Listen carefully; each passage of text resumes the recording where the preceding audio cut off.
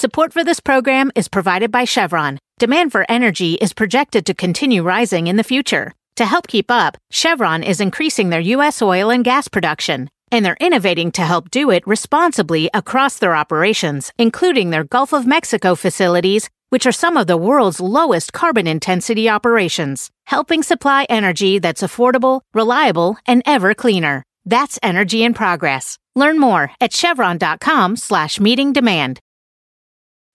At Morgan Stanley, old school hard work meets bold new thinking. At 88 years old, we still see the world with the wonder of new eyes, helping you discover untapped possibilities and relentlessly working with you to make them real. Old school grit, new world ideas. Morgan Stanley. To learn more, visit morganstanley.com/whyus. Investing involves risk. Morgan Stanley Smith Barney, LLC. My mission is simple, to make you money. I'm here to level the playing field for all investors. There's always a bull market somewhere, and I promise to help you find it. Mad Money starts now. Hey, I'm Cramer. Welcome to Mad Money. Welcome to Cramerica. Other people want to make friends. I'm just trying to make you some money. My job, not just to entertain, but educate and teach you. So call me at 1-800-743-CNBC or tweet me at Jim Cramer. If the consumer's in such great shape, as I keep saying, then how the heck can I keep pulling for a rate cut? Why do we need a rate cut? On a day where the Dow gained 50 points, this would be declined 0.05%, NASDAQ dipped 0.36%. I think this is an important question, especially given the Fed's yearly Jackson Hole confab that's getting wall-to-wall coverage both today and tomorrow on our network. As the consumer, well, let's just say, what do we know about the consumer? Consumer shops at Watch, which is my acronym for Walmart, Amazon, Target, Costco, and Home Depot. What do we know about the consumer at these stores? Doing quite well. We know the unemployment rate's at its lowest level in 40 years. So why in the world is President Trump trying to hector the Fed into cutting interest rates? And why do I believe in the president? Because it's not that simple, people. As I explained last night, we've got two economic worldviews colliding here. You look at these big retailers, and it seems like business is booming. You look at what's happening in the rest of the world in the bond market, and it seems like we're headed into a recession. I think the former worldview is more accurate. I think it's smarter, more intelligent, and more rigorous than to say the latter. But there is some truth to the slowdown thesis. So on the eve of the big Fed Jackson Hole powwow, the bear case deserves a very good hearing. First, let's take the obvious. What we should do is use the words of the chosen one, the King of Israel, also known as President Trump. He said point blank, we'll have to take some pain in the trade war. The house of pain. If we want to get China to change its unfair practices. The economy may be in good shape now, but if we keep getting more and more tariffs, it could deteriorate. In that case, the Fed needs to cut rates as insurance, bringing our short-term interest rates closer to the rest of the world. It seems pretty reasonable to me. Why are they disagreeing with me? Trump stock. Why are they saying against this? They know nothing. They know nothing. They know nothing. In other words, they think that I just like it because I want the stock market to go up, and I'm worried that they don't understand things. We know that China is slowing, right? That's important. And while that's good for us in terms of winning the trade war, it's terrible for the global economy. When you adjust for inflation, these numbers we're seeing from China, I think they're downright alarming. The tariffs are devastating them, and that devastation is spreading to their other trading partners, especially Europe. Speaking of Europe, the UK seems to be in big trouble, but we don't talk about it enough. Hard to imagine how they avoid going into a nasty recession if they can't take a hard Brexit off the table. We got some positive chatter about the negotiations today, but these issues just seem intractable to me. And it's not just Brexit. The German economy is shrinking. They've got negative interest rates. People are literally paying the German government to take their money. But because they're so in love with austerity, they refuse to take advantage of the situation. The French economy is barely growing. The Eurozone growth as a whole was up just 0.2% in the last quarter, if you can call that growth. When you look at the European bond markets, they're screaming recession, and I actually believe that. Of course, this is all happening overseas. Can we shrug off this worldwide weakness? I wouldn't bet on it if I were the Fed. A year ago, we had synchronized global growth. Now we have a global slowdown where the United States seems to be the rare exception. The Fed should make sure it stays that way. Sure, we had the lowest jobless rate since 1969, but you know what? I'm old enough to remember that we had a recession in 1969. The problem with the labor market is that it will look good right up until the moment it gets very, very bad. What about Watch, though? I mean, doesn't Watch represent the country's spend? Well, while these big retailers are doing great, they're crushing their less agile competitors.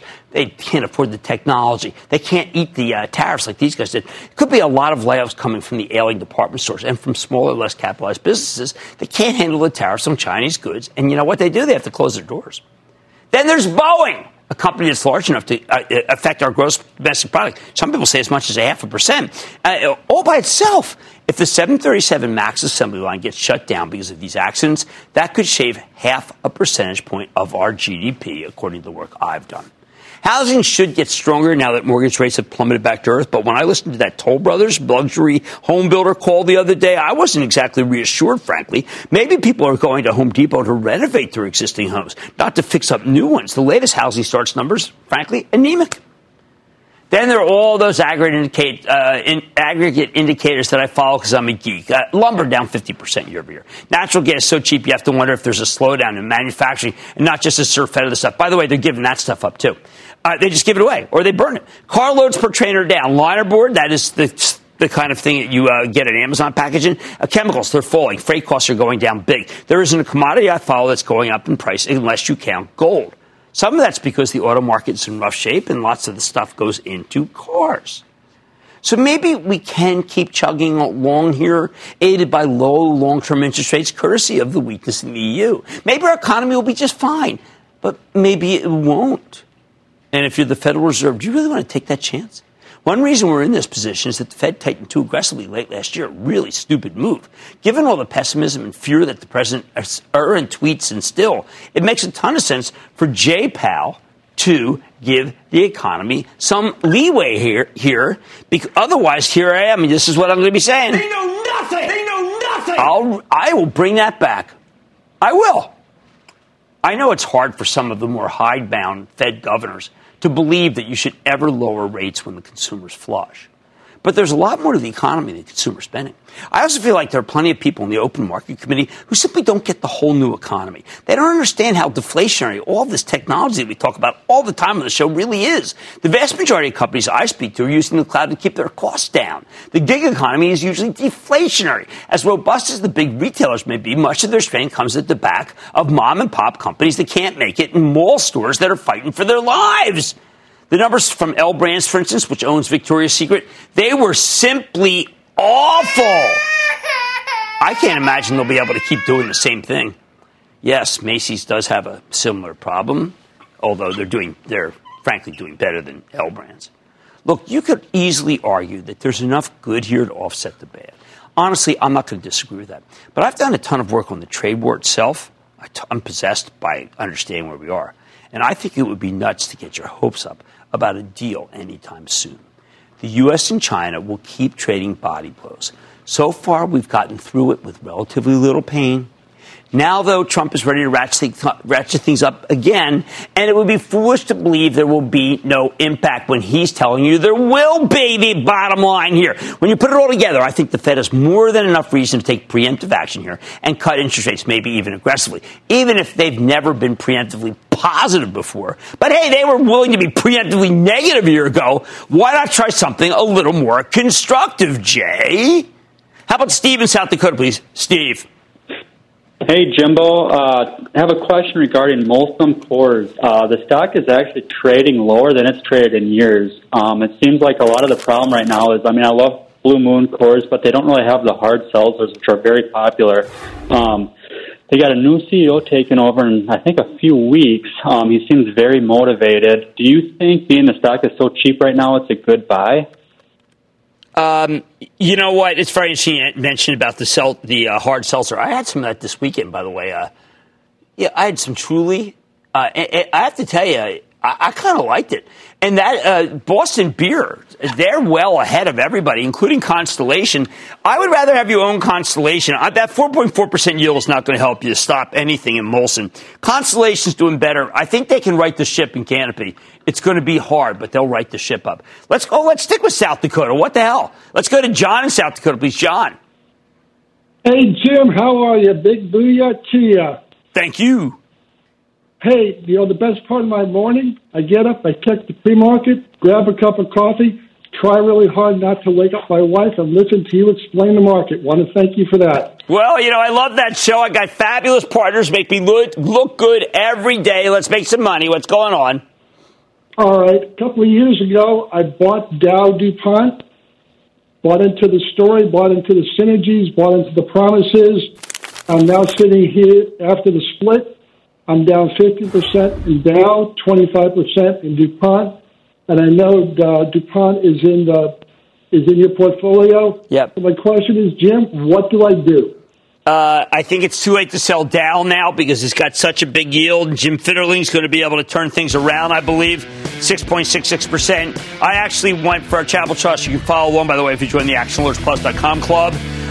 We were talking all this week about buying more DuPont, even though this has been a very difficult and, yes, bad situation. All right, memo to the Fed. Why not try something new and constructive? I mean, you have more than enough reasons to take preemptive action and cut rates. Give it a try. On Mad Money tonight, is the force still with Salesforce after earnings? I was sitting down with the co-CEO fresh off the report. Then my cloud primer continues with all the plays I know you want to know about, we're too afraid to ask about, and a big data player that's been on our radar screen ever since before it came public. I tell you the truth, I think it's about to get its act together in a big way, starting with this quarter. Is it still worth considering to buy some? Well, why don't we watch and talk and find out? Stay with me. Don't miss a second of Mad Money. Follow @Jim Cramer on Twitter. Have a question? Tweet Cramer. #MadTweets. Send Jim an email to madmoney@cnbc.com or give us a call at 1-800-743-CNBC. Miss something? Head to madmoney.cnbc.com. Looking for a rewarding, life-changing opportunity that enhances the lives of children in your community? With almost 50 years of experience, Huntington Learning Center is the nation's leading K-12 tutoring and test prep franchise, dedicated to shaping brighter futures for our students and franchisees. Huntington is the top revenue-producing supplemental education franchise in the U.S., and our proven system is the key to success for you and your students. The Huntington Advantage includes low startup cost, turnkey systems, dedicated support teams, national and local marketing support, and multiple revenue streams to help you build a life-enriching and profitable business. No education experience needed. In today's environment, the need for tutoring has never been greater. When you become part of Huntington Learning Center, you're filling an urgent need in the growing $5 billion supplemental education industry. To learn more, visit huntingtonfranchise.com. Make a meaningful difference, pursue your dreams of business ownership, and be a positive force in your community. Don't wait. Visit huntingtonfranchise.com today.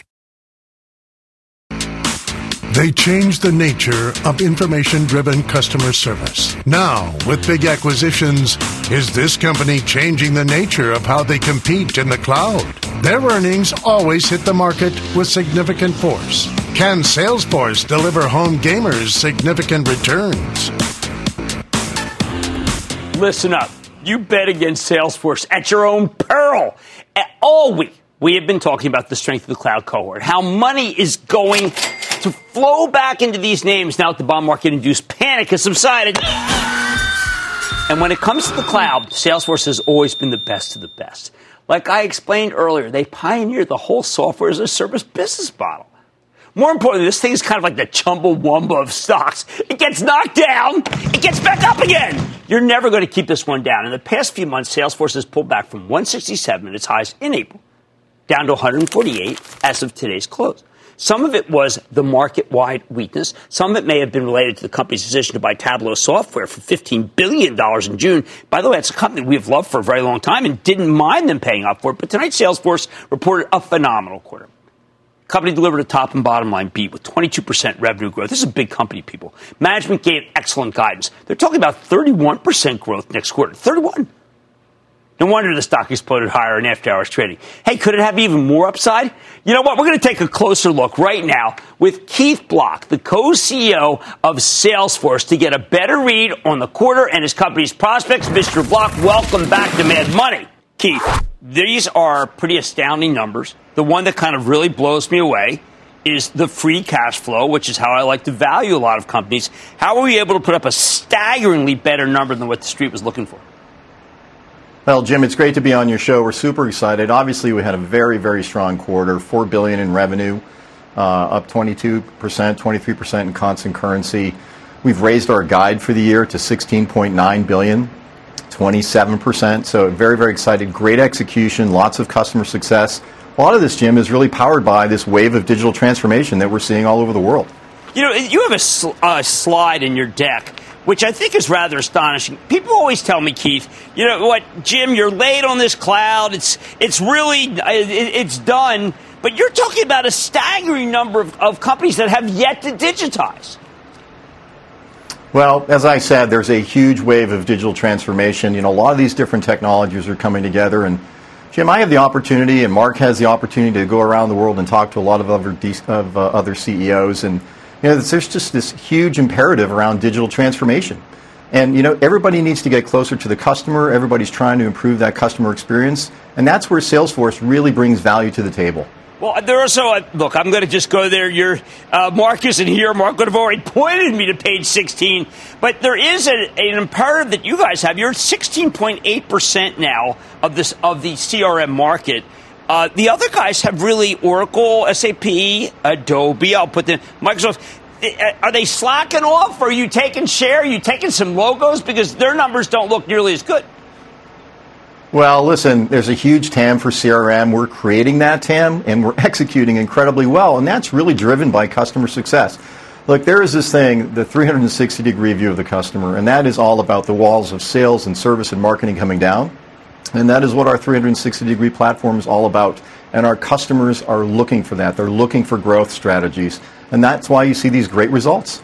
All right, now I know that Tableau data is still in place, so that can't be talked about. A lot of people say, Jim, you know, it's all over. Mark is in Hawaii, he's in Geneva, and you like it, but you don't understand when they make these acquisitions, they spend too much.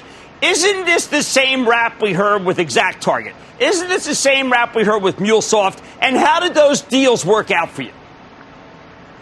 Well, listen, we have been recognized widely as one of the most innovative companies in the world, and that takes two forms. One is obviously organic innovation, and there's been plenty of that in our history. That's why we've been so successful, and our customers keep coming back. But we also have acquisitions, and you're right, we've got a fantastic history of execution, whether it was the ExactTarget acquisition or most recently a year ago, the MuleSoft acquisition. Those have all been wildly successful for our customers. Now, I think that I do want to get a little granular about what you're doing for some customers. There's an outfit, you have great numbers in Europe. Everyone thinks Europe's dead. Outfit called Unicredit. I know them because they're really the only solvent bank in Italy. What are you doing for them? Well, I had the opportunity to go to Milan and meet with the CEO of Unicredit, and we're glad to welcome them to the Salesforce family. But they're going through a transformation that every financial services institution is really going through. It's all about improving the customer experience. It's all about reinventing the business model. It's all about transformation in the retail bank.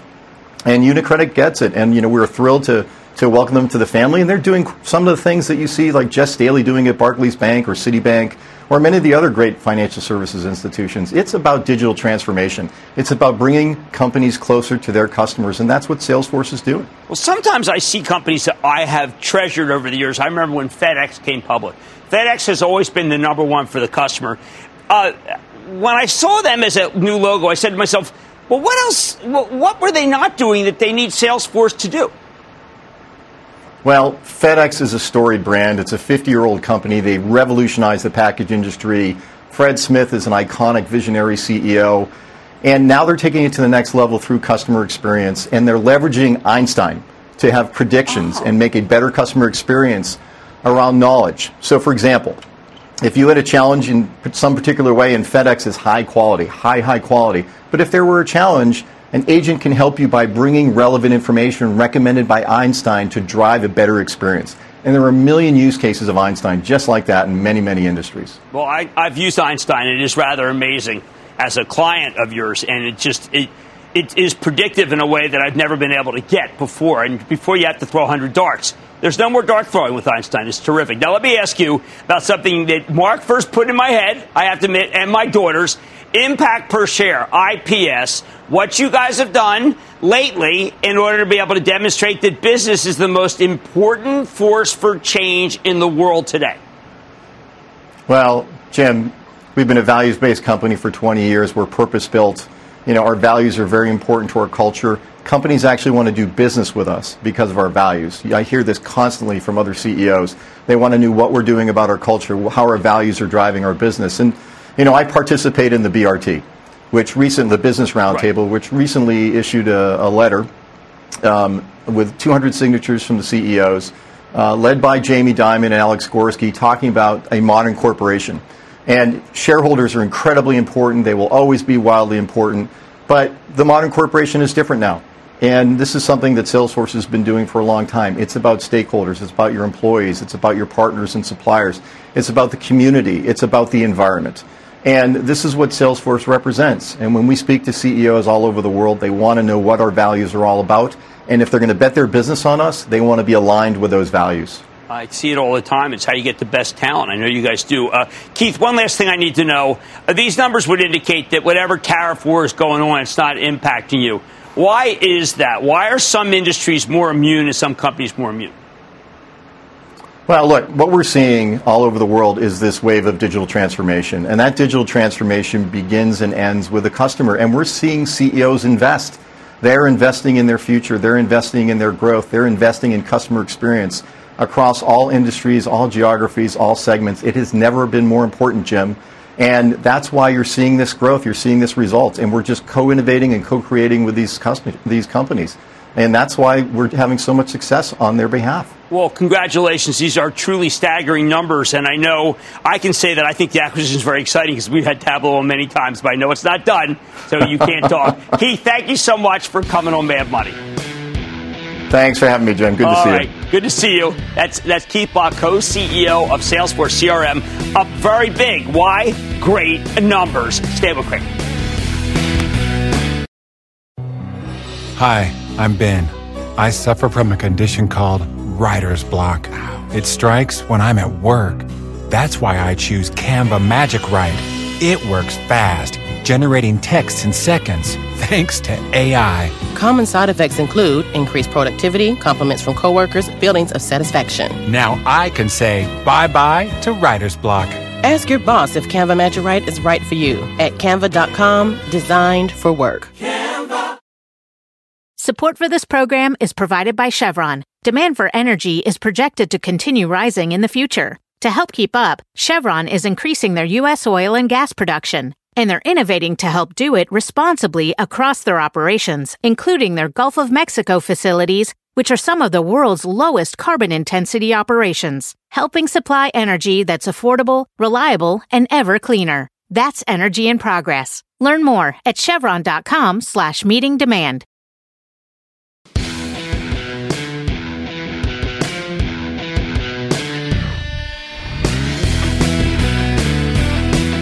If you want to buy individual stocks, buy, you need to know what you own. That is at the core of my philosophy. If you don't want to put in the work to understand how these companies actually make their money, you're better off investing in an index fund. Which brings me to the cloud-based software space. This is one of my favorite secular growth stories, and it's produced some spectacular gains in recent years, but unfortunately, when I see you on the street and they say, well, Jim, what's got the mojo? What's going up? What are the wide receivers of the stock business?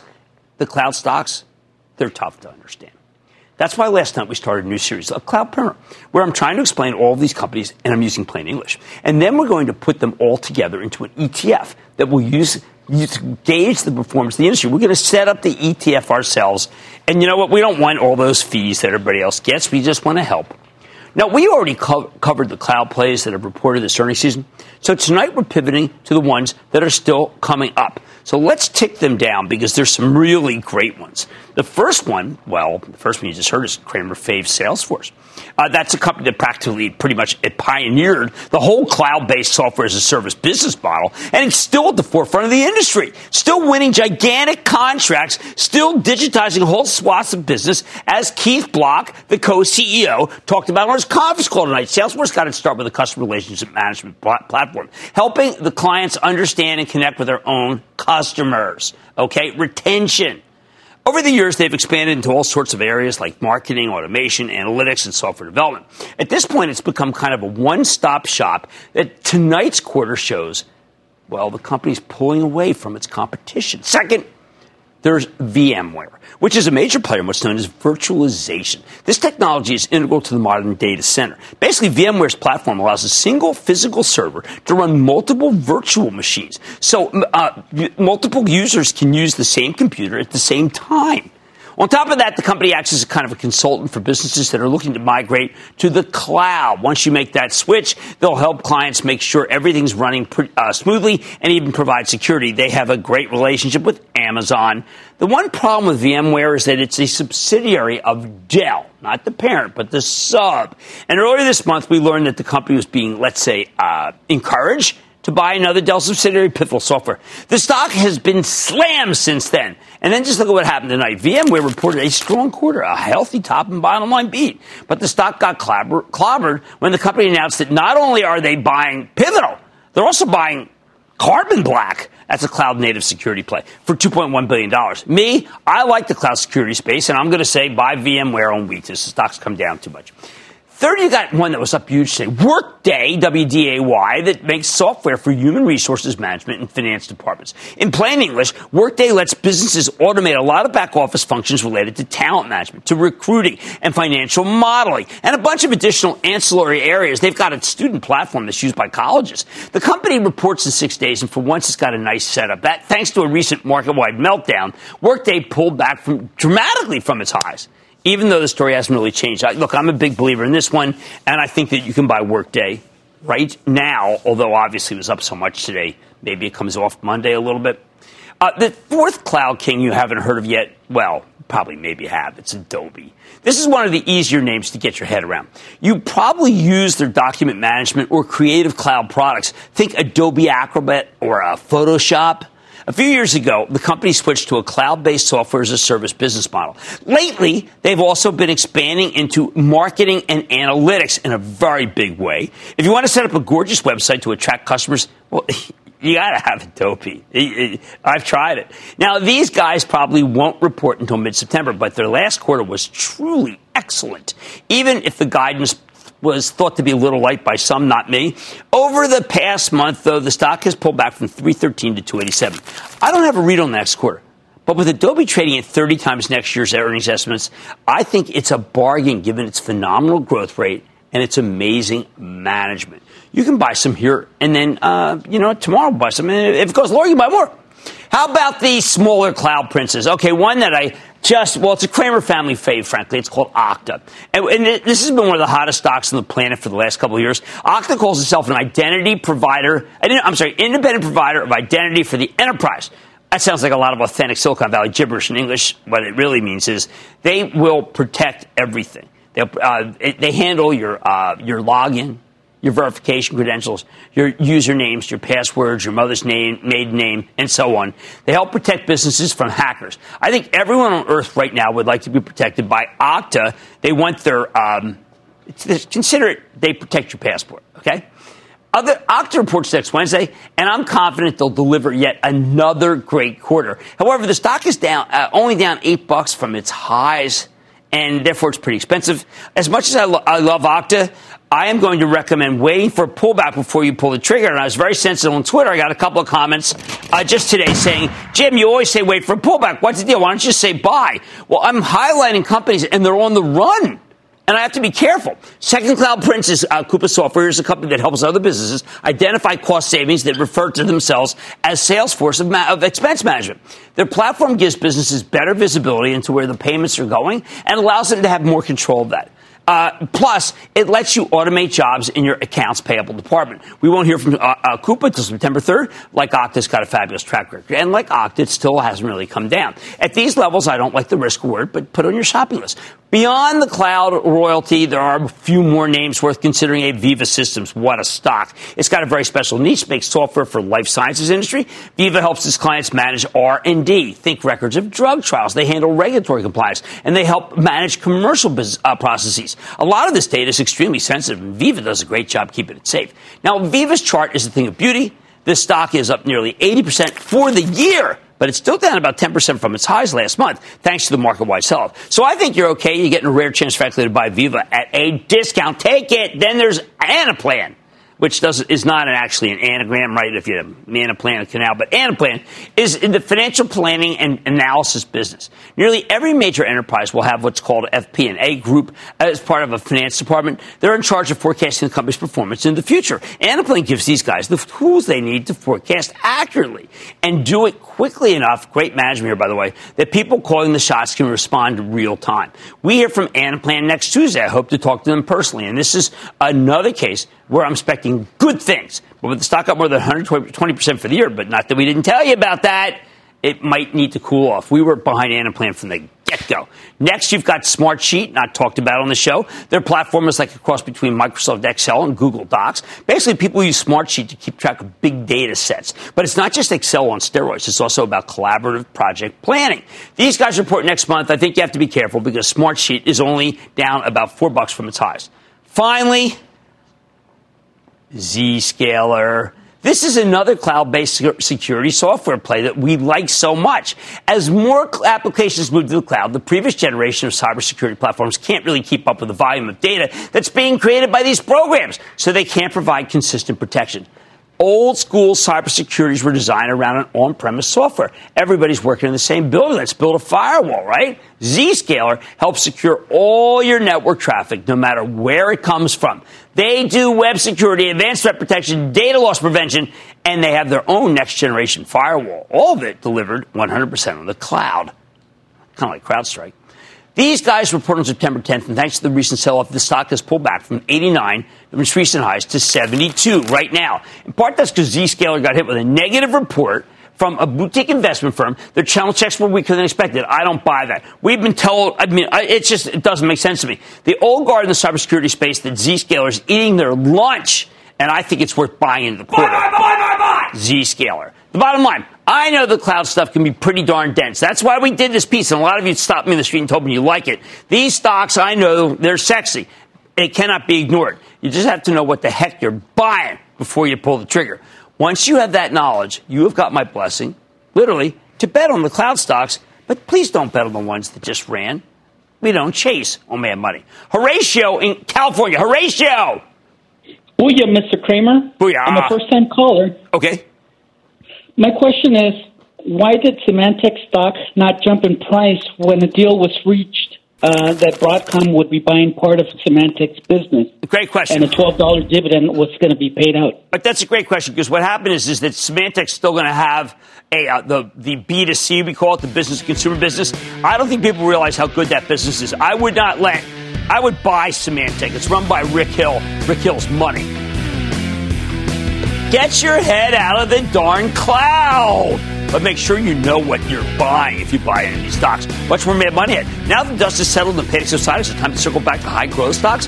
I'm talking with the CEO of Talon to see if it's worth taking a closer look. Then, what's going on in the oil patch? I'm telling you why this sector just can't catch a break.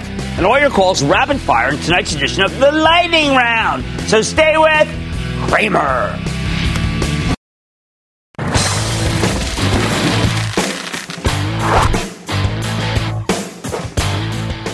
Now that the dust has settled and the panic subsided, you know what?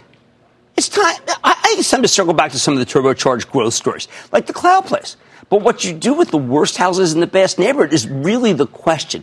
In other words, what about the cloud stocks that haven't performed well? at least over the past year. Do you leave them alone or do you give them a closer look? Take Talon, it's a French data integration software play. Well, we've been talking about the white-hot big data space all week, but not all of these stocks are on fire. After roaring higher for most of 2018, Talon peaked at $73 last September, and it's been all downhill ever since. The company issued some lackluster guidance last November, and the stock got crushed. Spent some time in the penalty box, but just when it looked like it was getting its groove back, Talon rolled over again in June and July. However, 2 weeks ago, the company reported a much better than expected quarter, a substantial top and bottom line beat that sent the stock surging nearly 19% in a single day. So is it time to give this one another chance? Let's check in with Mike Tukin. He's the CEO of Talon to learn more about how his company's doing and where it's headed. Mr. Tukin, welcome back to Mad Money. Thanks, Jim. Thanks for having me. Okay, so Mike, we've been profiling a lot of the companies that are doing things that make it so the cloud's more useful and how to be able to beat some other guys to the cloud and do it better. And I thought that because you haven't been on in a year, maybe you first tell our viewers where you are and what differentiates you from a lot of the other companies we've been talking about, because we talk about the cloud all the time. You bet. So the problem we solve is we help companies take advantage of their data. You're talking to a whole bunch of companies in different parts of the cloud world. What we do is we help companies take data that lives in all kinds of different places. It's in all different formats, all different systems. It's all inconsistent. It's all dirty and messy. And we bring it together, clean it up, and make it so they can actually start betting their business on it. It's that first mile in the data journey. That's the problem that we solve. Okay, so let's say I have a franchise at Domino's. I've worked really hard. I was a delivery person. I saved up, and then I got my own store. I want to do a good job. You are a vendor for Domino's. You do great job for Domino's. What can I learn from what you do that makes me into a better franchisee? So what Domino's does is they look at all of the franchisee performance and what are the things that drive better margins for each one of their franchisees. And they share that information back and say, here are the different marketing campaigns that are going to be most effective. Here are the customers that you should target. Here's how you should go about driving that extra pizza. And that really is for them. They consider themselves a data company that happens to sell pizza. Well, that's interesting because, right now they're kind of in a cross current because these delivery companies have gone up against them, principally through, say, Pizza Hut and others. So would they be able to glean data which would explain how they can beat the other guy? It's right now the delivery battle that you're talking about is absolutely a head-to-head battle with a number of different players. So what each of these players is doing is saying, how can I do a better job of identifying who's likely to buy a food tonight, and how can we serve that need, get that offer in front of them, and make it easy for them to purchase? So we're a core part of that system inside of Domino, and that absolutely is a data battle that's going on between all the different delivery players. Wow, that is a great differential because you no longer can differentiate just by the fact that Domino's delivers and the other guys don't because of the DoorDashes of the world. They need that kind of thing. Now, you have had what is kind of an uneven series of numbers, but you're also making a difficult transition. And once you get finished that transition, I think your stock's going to fly. So why don't you tell people what's going on now and what will be like a year from now? Because we saw this, for instance, with Adobe, and we picked up 200 points by understanding the transition. Nice. So that's exactly what's going on. We started out as a premise company, and one of the big waves of growth for us was working with the premise big data world. And now what's happening is that world is transitioning to the cloud.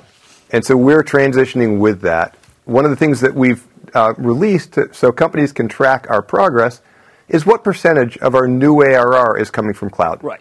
And when we first showed that in Q3 last year, it was 14%. And I'd say the market gave it kind of a collective yawn, saying, well, that's not a very big number. And we said, watch this space, because at 14% turned to 25%, turned to 36%, and most recently in Q2 it was 43%. Because that business for us is growing well over 100%, and that really is demonstrating that the opportunity that we have as we become a 100% cloud player. We'll be over 50% cloud in terms of new ARR by the end of this year. Yeah, but people should know at home that once they do cross that threshold, people will start redoing their models and realize that you're going to be a much more lucrative and recurring business, much steadier. Now, you do have this great slide in your deck where you talk about how some companies are unscalable, ungoverned, and incomplete, and other companies are expensive, slow, and restrictive. The expensive, we've got Dell, we have SAP. The unscalable, we've got companies like Azure, AWS Glue. Now, some of these companies you actually work with. But they're cumbersome versus what your proposition is? Well, I wouldn't really characterize Azure as cumbersome in any way. Okay. What we're really trying to say is that for complex enterprise requirements, there are only a couple of companies that can solve those kind of solutions. And if you're a Domino's and you have thousands of franchisees in every country around the world, and you need to pull data from all those systems, blend it together, clean it up. There's only a few companies in the world that can solve those problems. That's what we can do. And you're not going to get it from, one of the cloud companies as one of the built-in solutions. Now, the cloud companies are our partners. And so just to be clear, we do a lot of business with Azure. We do a lot of business with Amazon. We do a lot of business with Google. But in terms of solving those complex data problems, they're not one of the companies that are going to help you solve that. That's where we have such a great partnership with them. Right, that's because I figured that they would come to you. If someone someone went to them and said, listen, we're having a problem with the data, they would call Talent. Say, listen, help this guy. Exactly. And that's why it's such a win-win, because when we solve those data problems for them, it drives more compute and more consumption on the cloud. And so that's a win-win, and they actively look for helping, bringing us in to help them solve those problems. Well, I'm so glad we came to you before you get to 75%, 80%, because what happens then is stock doubles. I've seen it too many times. So we're hitting you at a very good time. Mike Tukin, CEO of Talon, right at the cusp of when you have to own the stock. Thank you so much, sir. Thank you, Jim. Mad Money's back after the break.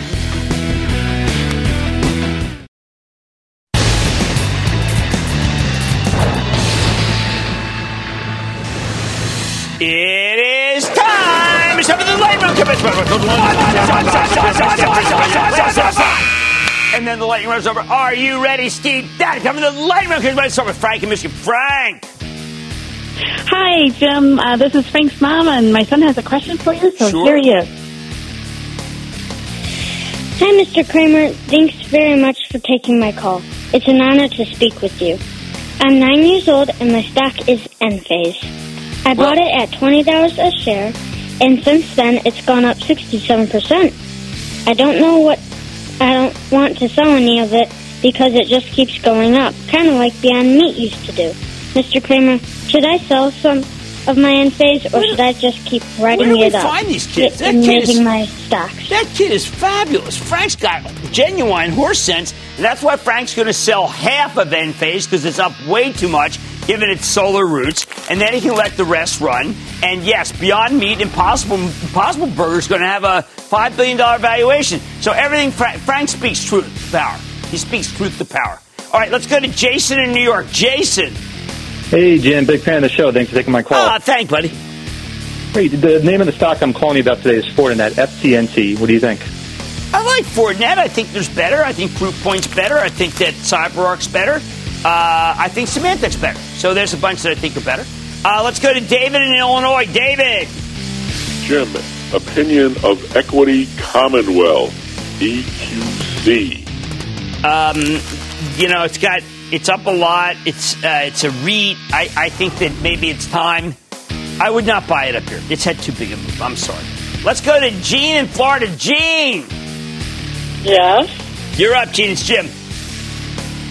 Hi, Jim. Hi. I watch your show pretty consistently. Oh, thank you. I bought FPL and dividend reinvested 40 years ago. Why is next year energy going up? Nobody can tell me. It's the only real growth utility that any of us follow. It's an aggressive grower. It's fantastic. And if you own it, you hold it. Florida Power and Light. Holy cow, FPL. But Nextera is a very good stock. Let's go to Brenda in North Carolina. Brenda. Good evening, Jim. Brenda in North Carolina. My husband and I watch your program every week and have learned a lot from you. Thank you so much. Thank you. You're welcome. My question is, we purchased some General Mills stock a couple of years ago, and it did not do well for a while, but has picked up lately. would General Mills be a good long-term investment to hold during a recession? I would hold it because General Mills is becoming, and this is why it moved up from the 40s, much more natural and organic than its foes, and I think it's really working. It's taken a long time to get that program down, but they have got it down, and I want you to hold on at 54, maybe buy some lower. And that, ladies and gentlemen, conclusion of the Lightning Round. The Lightning Round is sponsored by TD Ameritrade.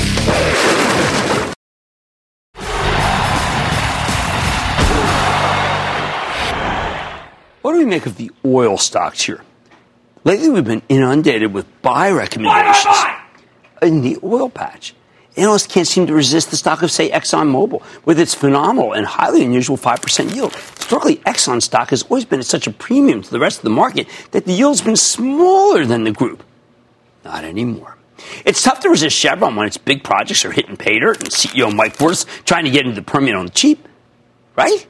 BP, major with the best yield, nearly 7%, has been a terrible holding, as we know all too well from my charitable trust, which you can follow by joining the ActionAlertsPlus.com club. See, there's just one teensy-weeny problem with these buy recommendations. They're not working. If you bought any of these recommendations, you're most likely down, underwater, even as the broader market is way up. How is that even possible? Iran's being boxed out of the oil market. It's 2 million barrels taken off. Venezuela's falling apart. There's another million taken off. No international producers save Saudi Arabia are spending enough to keep the production stable. This should be a fabulous time to own oil stocks, yet the group has just been mercilessly hammered. You can now get the best of the best of the best of oil service companies, Schlumberger, with an unheard of 6% yield. And the company's swearing by the dividend. There are a couple of things going on here. First, the oil stocks have become pariahs. President Trump just took to Twitter to pummel Ford Motor for caving into California's high emission standards. Even the automakers have given up on fighting for fossil fuels. Second, perhaps more important, we got way too much supply around the world, and that's why some of these international companies aren't bothering to drill a lot. The United States is pumping far more oil than we expected, with the Permian Basin leading the way. We now produce 12 million barrels a day, and we could soon be producing 17 million. Thank you, Mr. Sheffield from Pioneer Drilling, telling us that. 2 years ago, we were only doing 9 million. We got to export this place. We don't have a place to put it. Third, the actual oil stocks aren't showing any lift because the oil companies are being disciplined. They're not producing more crude than they should. Given the weak balance sheets, I think many of them are too dangerous to own anyway. Fourth, it's not just oil. America's producing an immense amount of natural gas, and we have nowhere to put that stuff either. We're shipping about 6 billion cubic feet of equivalent out of the Louisiana docks. The world loves our liquefied natural gas, but because it takes years to build an export terminal, we still don't have enough capacity to rid ourselves of the glut. Fifth, with the oil stocks this week, you might expect a bunch of this. Yeah, really, they're so damn. Wouldn't you expect a bunch of mergers? But they just aren't happening. That's because Occidental paid way too much for Anadarko, and nobody wants to repeat their mistake. Finally, the investment bankers brought a ton of pipelines and oil names this year, brought them public, and we got no room and no appetite for those either. This group is simply terrible. It's a true house of pain. I think you got to skip it. As long as we're awash in oil, the price of crude will stay stuck in the 50s, and the oil stocks aren't going anywhere, except maybe down. Stick with Cramer.